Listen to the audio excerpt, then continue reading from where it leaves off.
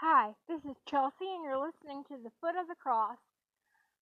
Sorry that I wasn't able to do my segment at 8 p.m. yesterday, which is a little bit later than I would have liked to do it, but the reason why was because I dealt with having a stomach flu for a couple of days. Nobody likes to have those, but I ended up skipping doing the segment completely yesterday, and I apologize for any listeners out there that got on at 8 o'clock to listen to it. Don't get discouraged. It just means that something came up, but I will not disappoint you, and I will make up for the one that was lost. So, here, we are on a topic, a very serious topic lately, about PTSD, and how I came about to have it at such a young age, but didn't know that I had it until years later, hence it being called post-traumatic stress syndrome. Now, the reason why I'm talking about how I came to have it, because it gives me a chance to tell parents, among other types of people, what signs to look out for in their own children, or what signs to look out for within yourself as to whether or not you have it. The fact is that if you think you even have it, you need to get help right away. The only reason why I didn't know that I had it at 13 years old, and my parents didn't think I had it, was because my answer to everything was that I was fine, that I was okay. Alright, so part 3 of PTSD. First of all, I want to do a briefing because those of you who click play on this episode wouldn't know what in God's name we're talking about. So I'm going to go ahead and give you a quick briefing on it. I have been discussing about how when I was 13 years old, my mom allowed me to go to Pensacola, Florida, and to stay with her friend, Gloria, who had 2 beautiful children. Josh was 8, Christy was 5. And I was very excited to go down there because the deal was, if I babysat her kids while she was at work, because her husband also worked, then I would get to go to the beach a couple of times. Now, the reason for me going down there, and my mom and her teaming up together to create this idea for me to do so, was to get me out of Tuscaloosa because I had already gone through some trauma in my life, which if you go back to part 1 and 2, you can take a listen and see what I'm talking about. I just want to be careful and not have to repeat everything that I've said in the other episodes. So you're more than welcome to go back if you want to catch up to where we are now.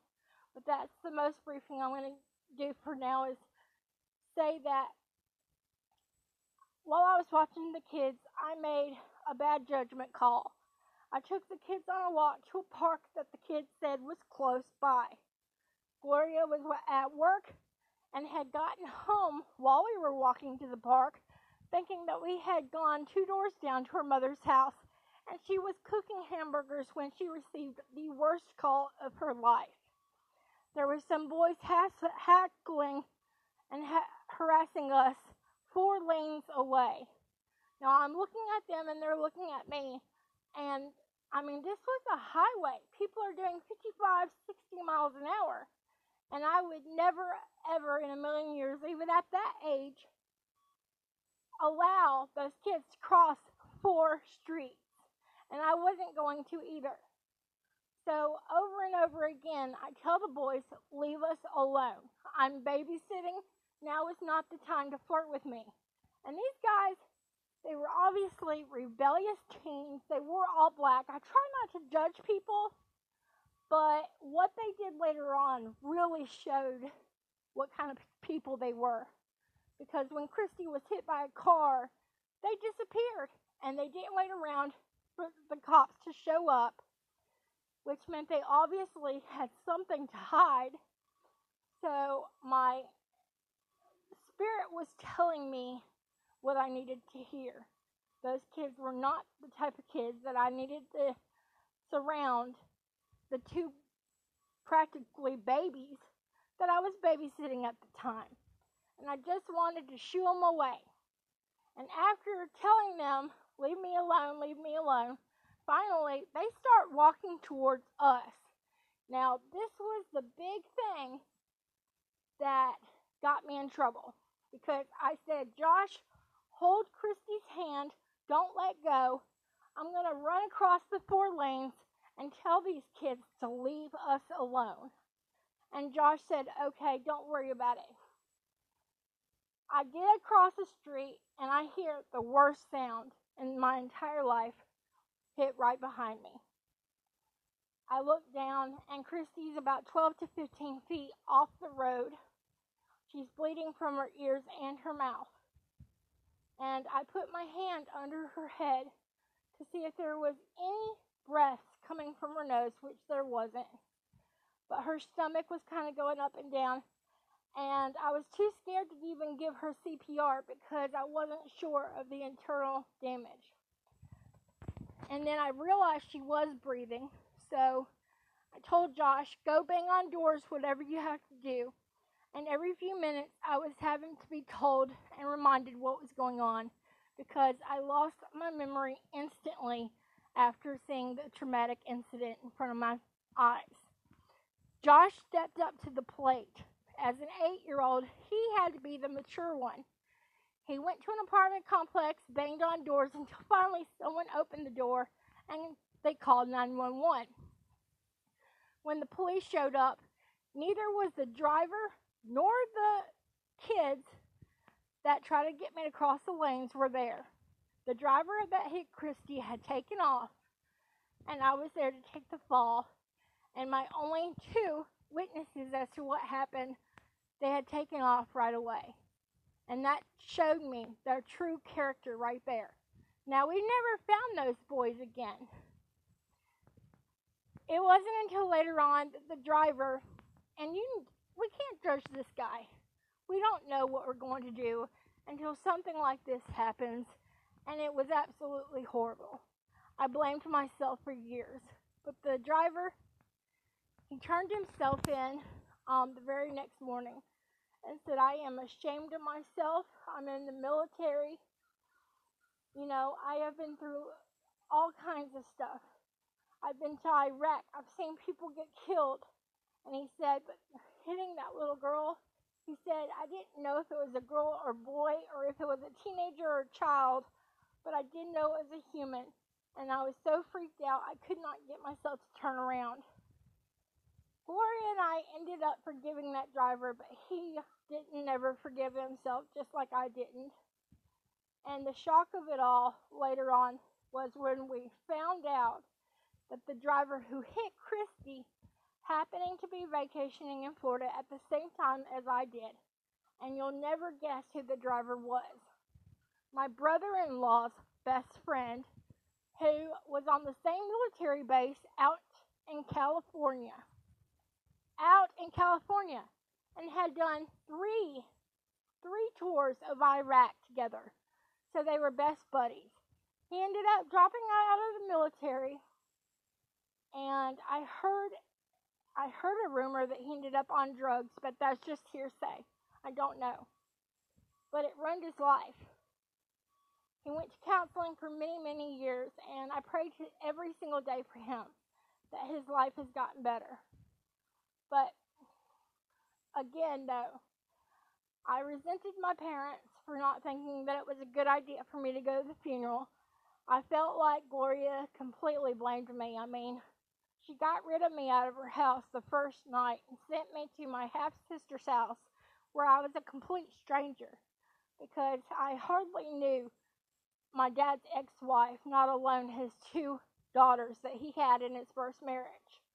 So my half-sister Wendy tucked me in after picking me up in the middle of the night saying, I'm sorry, what you went through must have been absolute hell. You taking those kids to the park and that little girl getting hit by a car. She said, I'm very sorry. And that was the only words that I got from her. Then I was tucked into a king-size bed in a guest room at my father's ex-wife's house. Was picked up the next morning by my father. And for the next 6 months, all I told my parents was that I was fine. I said it so many times that the word fine was no longer even a word. When your kids experience something traumatic at a young age, you yourself go into some kind of denial that they're going through a hard time because you want to believe that everything's going to be okay. I numbed myself and I began to use drugs. I self-medicated. I started smoking pot. I even tried ecstasy a few times. I ended up pawning things that I would have never pawned in a million years because I loved playing the guitar. I was taking piano lessons, but I gave up hobbies that I enjoyed. I pawned my guitar for a bunch of ecstasy. I pawned my television to get a 8-ball of cocaine, which is 3 grams exactly. And I just started destroying my life because I blamed myself, you know. The police showed up, and as they're talking to me, they turned me around, put handcuffs on me. The news was there, and I was asked if I pushed the young lady into the road. And the way that they asked me, it really seemed like an interrogation. They're the ones that drove me to the hospital. And the stepbrother of them was the one that we were meeting at the park. He was bringing Josh's rollerblades and was going to meet us halfway. He didn't arrive until after the incident happened, and he arrived just in time to ride back to the hospital with me and Josh in the back seat of the cop's car because he came by bicycle. And it deeply affected this young man as well because him and Gloria never really got along. He was Gloria's husband, biological son, and wasn't hers. And he had been off and on drugs in the past. And him and Gloria were really just starting to build a real relationship.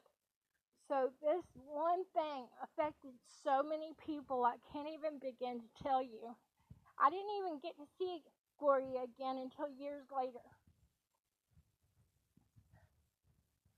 Back to the signs though. Me telling everybody I was okay. My mom asking me, do you feel like you need to go to counseling? And me saying no. And her accepting my answer.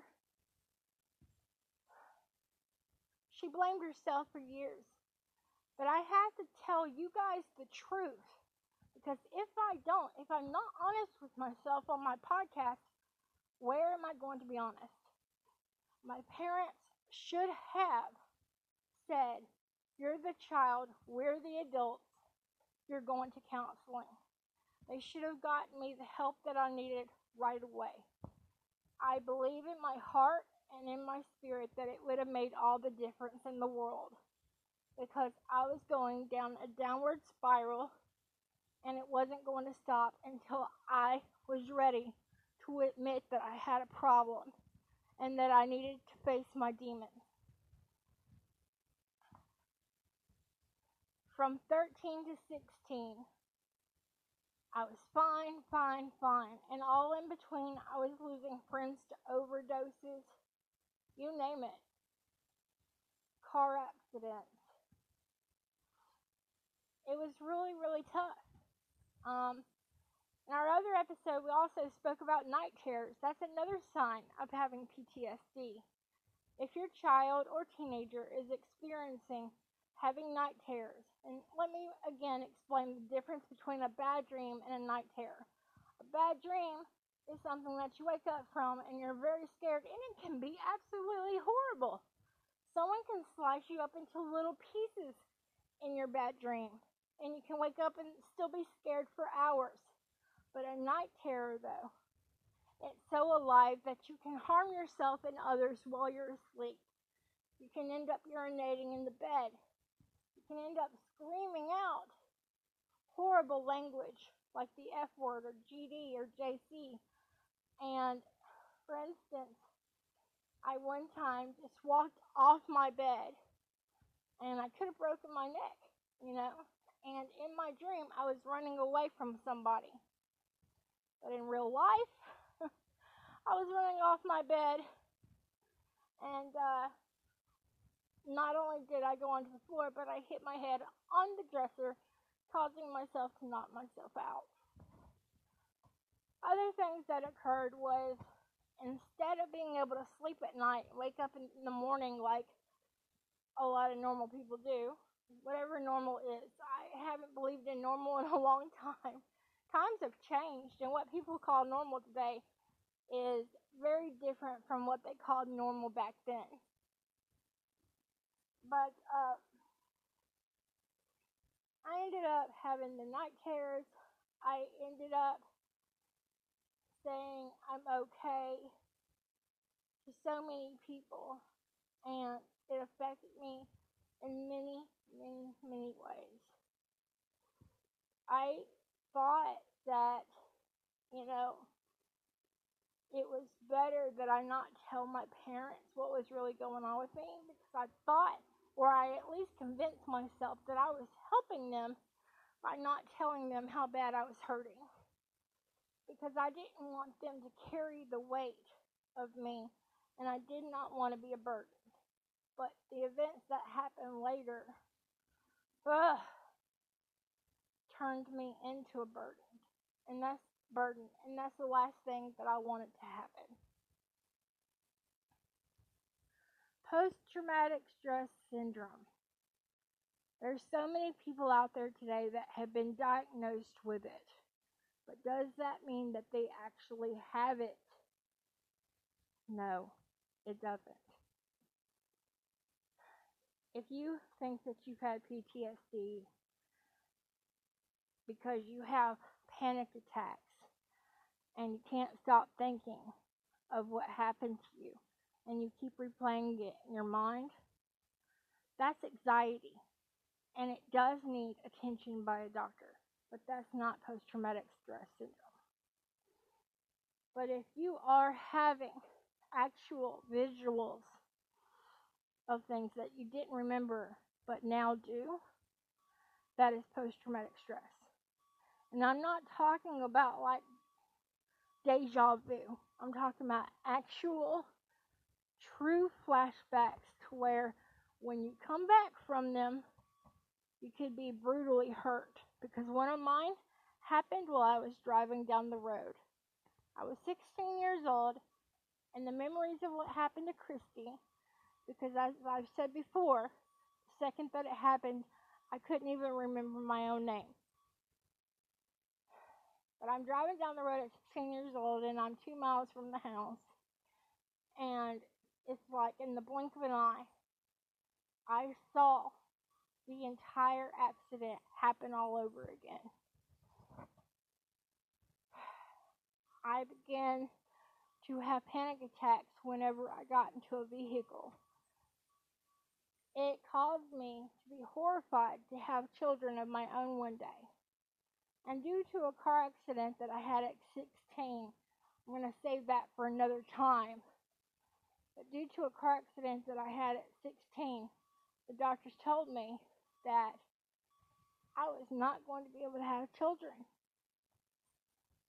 At age 18, I was pregnant with my daughter. And I'm not going to lie to you, even as a Christian, even as a daughter of a mother who worked for Save a Life and talked to women and talked them out of having abortions, and either A, convinced them that they were ready to raise their own child, or helped them find a good, healthy home for their child to be adopted into. So I was raised by a mom who was complete anti-abortion, and I believed in it very much myself. But I won't lie, I considered having that baby removed because I did not feel like I deserved her. I did not feel like I deserved to be her mother at all. And even with my parents' help, I still did not feel an attachment to her even after she came, because there was like a post-mortem going on. Big time. I became seriously depressed after I had a baby. And it happens to a lot of women, but for different reasons though. Mine was because I was terrified. specifically of having a daughter.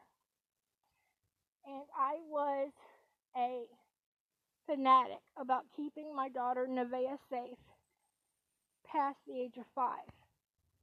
Now you can say that's silly, you're going to have to protect her whole life, not just some of it. But because that little girl died in my arms at 5 years old,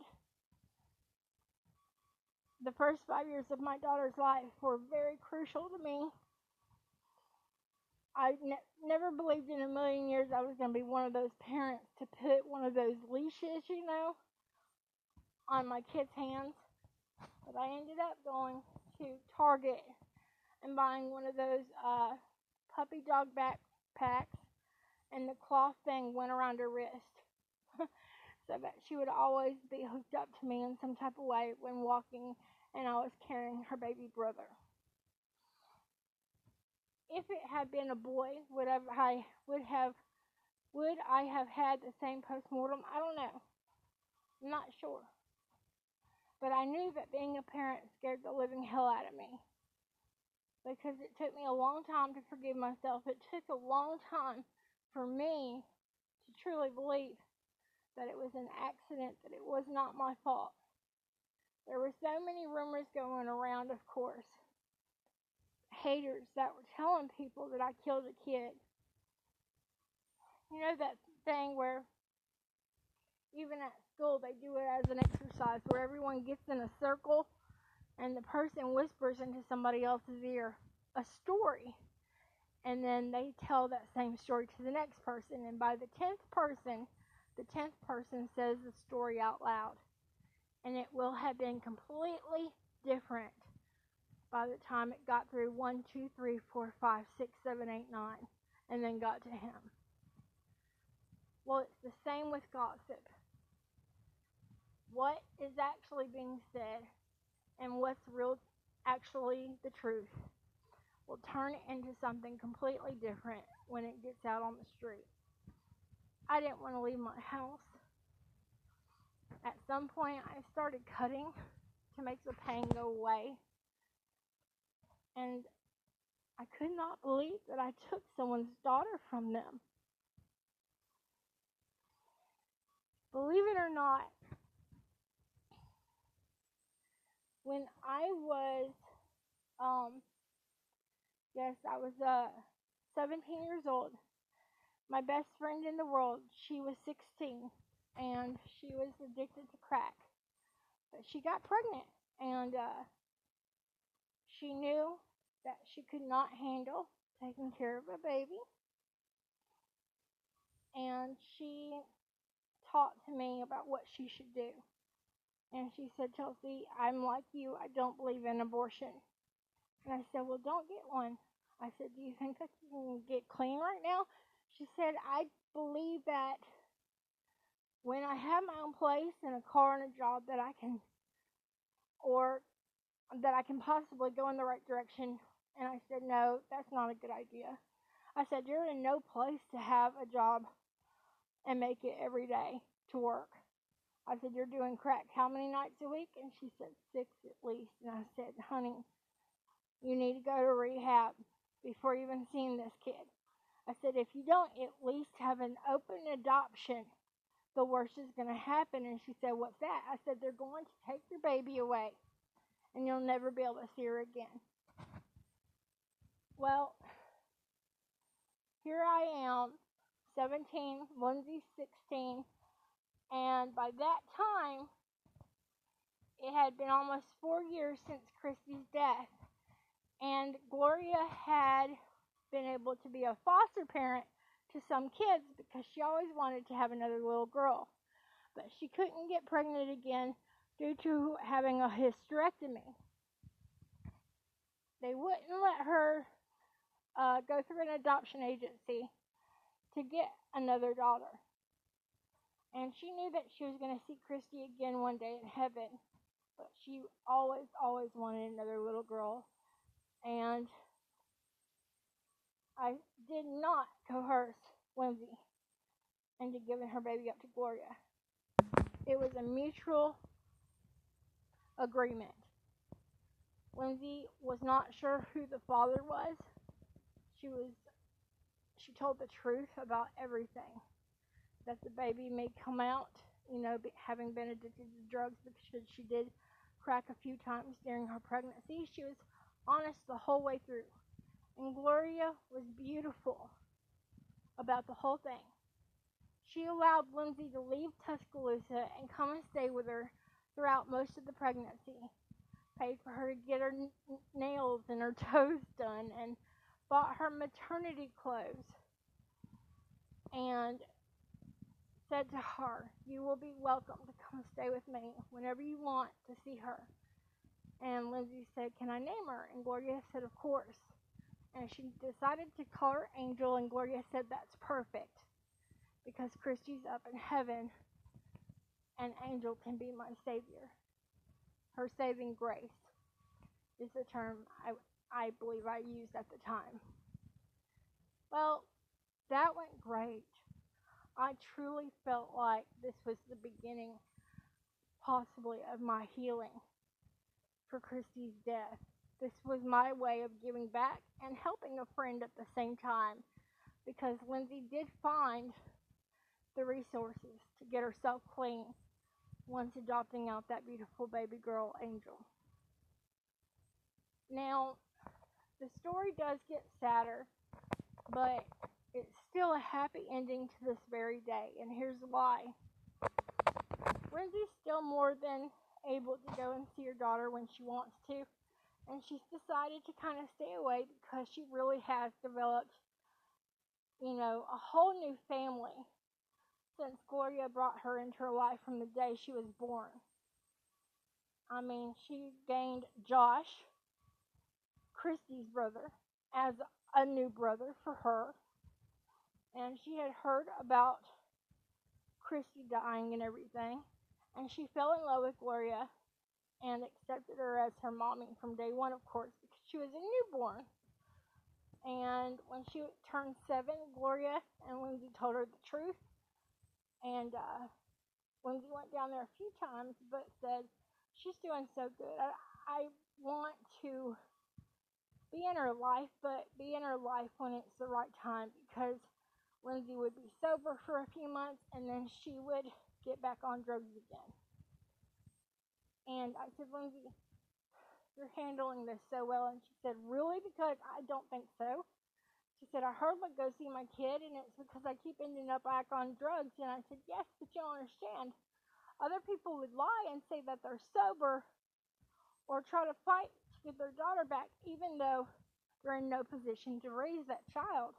I said, "You have decided what's best for your daughter, and you gave her a better chance of having a wonderful life. And that makes you, to me and to God, one of the best mothers in the world, because you sacrificed your own wants and needs for this child." Angel today is going on, 16 and a half years old. My daughter is 15. And we wanted them to be best friends, but being that Angel is in Pensacola, Florida, they didn't get to see each other a whole lot. When they both turned into preteens, that's when the friendship started going down some. But they still talk on Facebook time to time. However, 3.5 years back, Gloria passed away due to liver not functioning well, and a whole bunch of other problems, fibromyalgia, you name it, she had it. Kidney failure, lupus. It was horrible. So here again, I got depressed for a while because a little girl died while I was babysitting her. That was Gloria's daughter. Then, here's hope. When I turned 16 and was able to help my best friend in the world.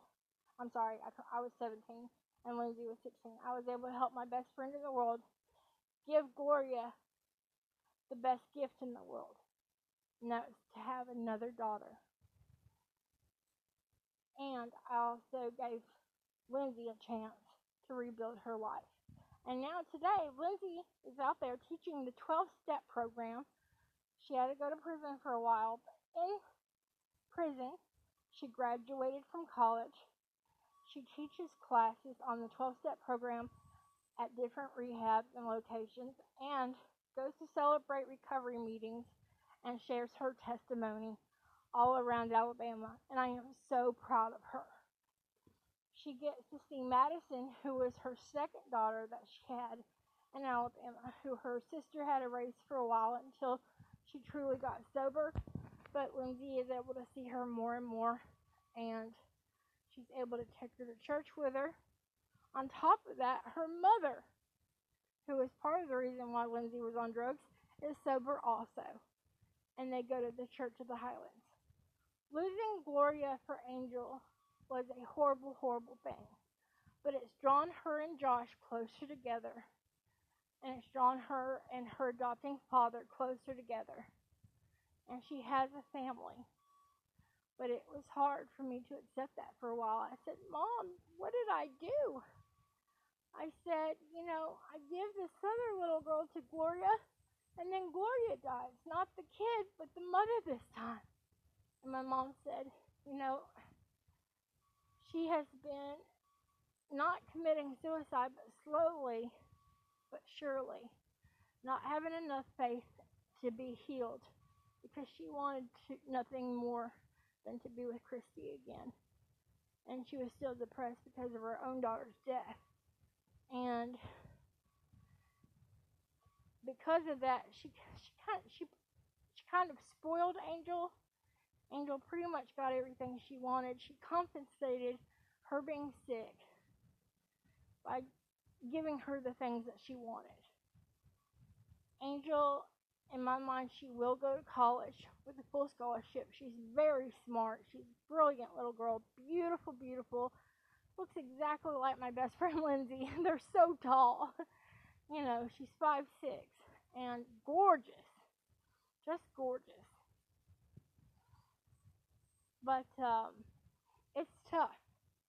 Her adoptive father, has COPD along with some type of lung cancer, and he's not going to be around for very long.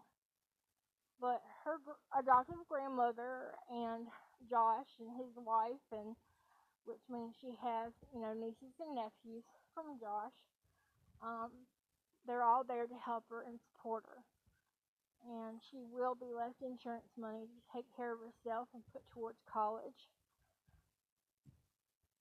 The way I see it is that it still went well, because without Gloria having received that baby, Gloria might have killed herself, and I'm pretty sure of that. She might have taken her own life years ago, and she would have never forgiven herself for Christy's death. But by giving Angel, she was able to live again, to enjoy life. They went to the beach, they traveled, they had so much fun together. They bought a camper, and they took Angel around the world a little bit, around the U.S. some. Let her see the sights. They put her in every sports that she wanted to participate in. A honor roll, just a brilliant child, and I was part of that. So a lot of that had to do with my healing later on, but I was still having flashbacks of what occurred that day. I have worked on breathing exercises, and of course, I always read my healing scriptures, because what we say is so powerful. The power of words, I swear, you need to look it up sometime, because I don't have a Bible in front of me, and I'm just telling you what I know. If I say it every day, for instance, I'm waiting because I got a stimulus check, but it's in mine and my ex-husband's name, and I'm scared that he received it and hasn't told me about it, and try to maybe cash it without me. But I'm not going to walk around and say, I'm not going to get that money now. There's no way I'm going to get that money. And I need money bad right now because I need to get a new car for me and my kids. I am hoping to start at the University of Hair Design because that's what I want to do now that I can't do nursing anymore due to charges that I picked up from my drug addict husband, um, who I'm no longer married to. And now I have to track him down to see if it maybe went into his bank account. And I have to make sure that he does me right and gives me at least half. Because he hasn't been paying child support. And a lot of single mothers out there that are listening, I'm sure you understand. It's tough. It really is. Especially because me and my children are living on the lake, a beautiful home on the water. We can go straight on to the beach from our backyard and jump in the water free and clear. This is our home, but rented property from the owner next door. And it's a great location in a beautiful neighborhood. And we have been very lucky since my divorce to stay here with my parents. But it's been tough because this is not a home of my own. I had a home of my own a couple miles away for about a year, and it didn't work out because somebody hit me and drove off. So it was a hit and run. He was an illegal alien from Mexico. Didn't have insurance or anything, so I didn't get a dime back on my beautiful new Mazda 6. Once I lost the car, I couldn't go to work, and when I couldn't go to work, I lost my 3-bedroom mobile home and had to move me and the kids back home, and we've been here ever since. And that was around 4 years ago. My parents want to live alone again. My brother, he's finally gotten a CDL. He went through a divorce, in the past 2 years. And for the most part, since his divorce, has had to stay with us. We fixed up our shed and turned it into an apartment and have been allowing him to stay in there as long as he got a job, helped out with money, and we helped him trade his junk car that he drove here to Alabama, traded in for a nicer one, and he left his wife 90% of everything, okay, and only took his own stuff because of the fact that she owned the house when they got married, and she was the main caregiver at the time, the main worker. She works at one of the biggest airports, the big airport in Atlanta, Georgia, and she's doing great for herself, and I'm so proud and happy for her that she's in a much better place, because I didn't know what was going to happen to her after losing my brother. I mean, they were together for 11 years and married for almost 3. So, him moving back home, that meant 7 people. My mom, my dad, me, my brother, and 2 kids. It's just too much. I get food stamps every month. Medicaid covers our health coverage for health insurance, but it's not enough. It's not enough. So, the stimulus check that came in both mine and my ex's name, I'm like, oh my God, I'm going to have $1,200 for them, because it says Travis and Chelsea, but it's not the actual check. It just says it's been deposited into y'all's account, and I'm like, what account? Because I don't have an open account to my knowledge. I use those prepaid unlimited cards to make any kind of credit card transactions, like if I order something online. But back to what I'm saying here. There can be little things, I don't even know if that's a word, that can cause someone to have PTSD. But you have to know what to look for the signs, though. I mean, for instance, if someone lost a grandmother, that can cause post-traumatic stress all on its own. Even if she was 101.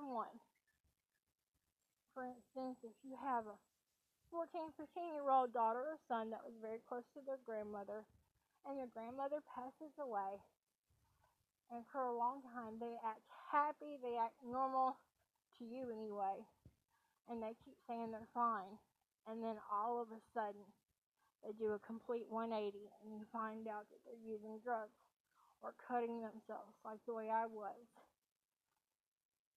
And you're like, why didn't you come and talk to me?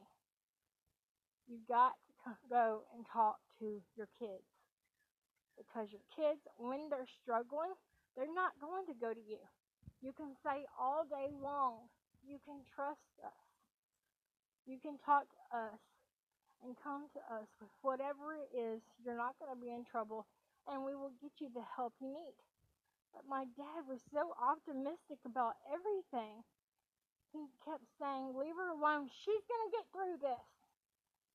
Bullshit. She needs therapy. She doesn't need therapy. If anything, I do. My kids still live with us. And, you know, he said, Chelsea, you're not the one that died.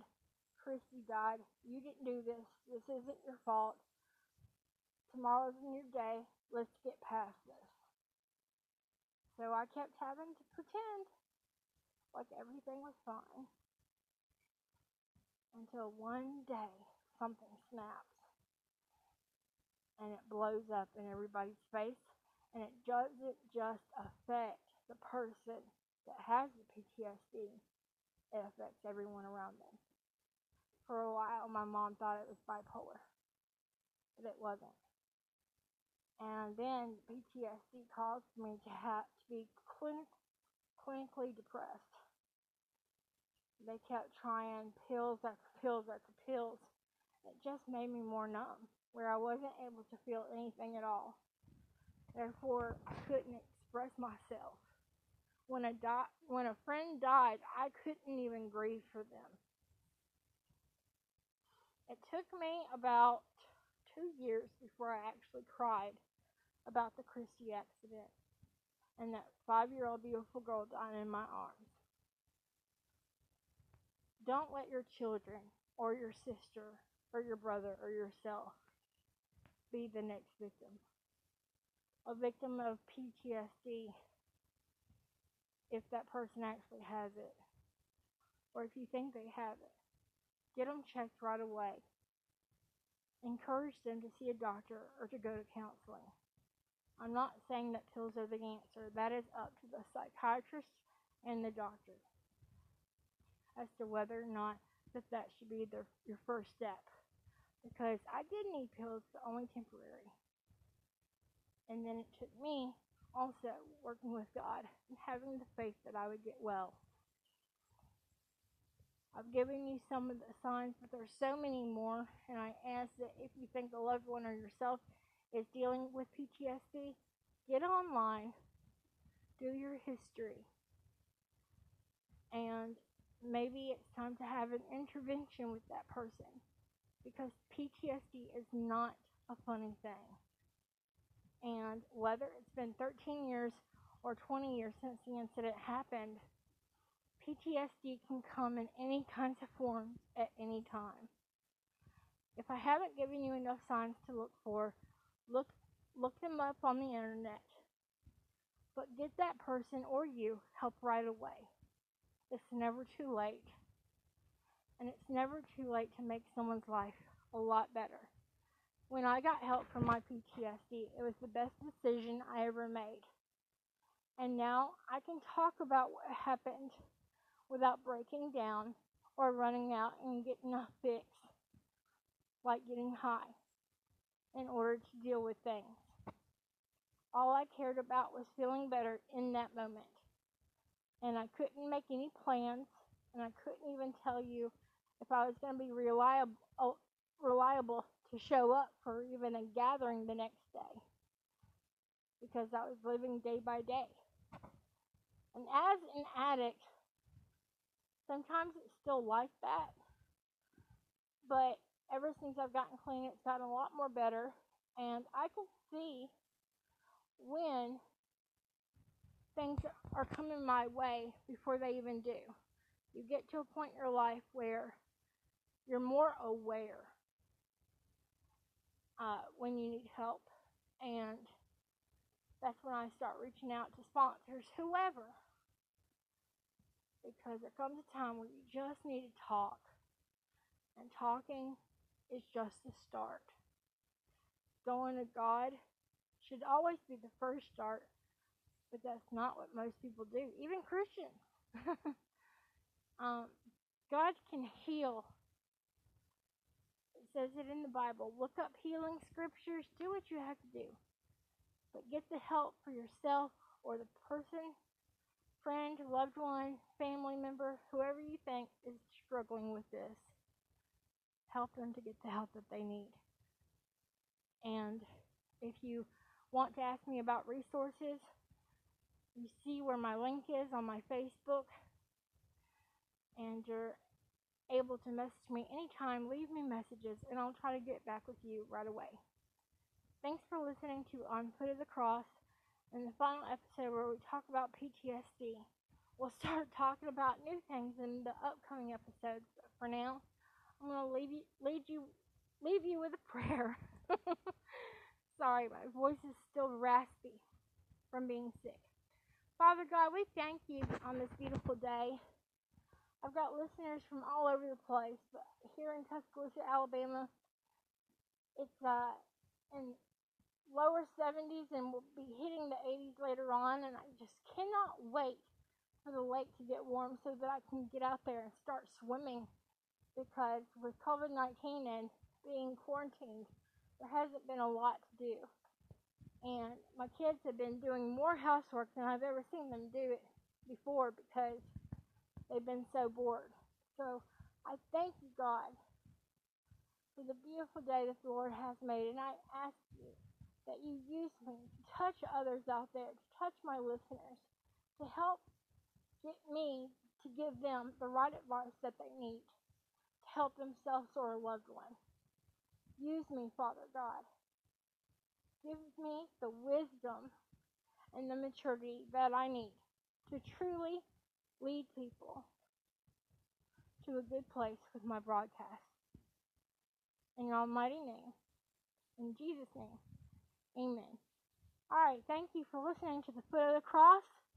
I'll be doing another episode soon, and I will post when another one should be available. Thanks again, and God bless.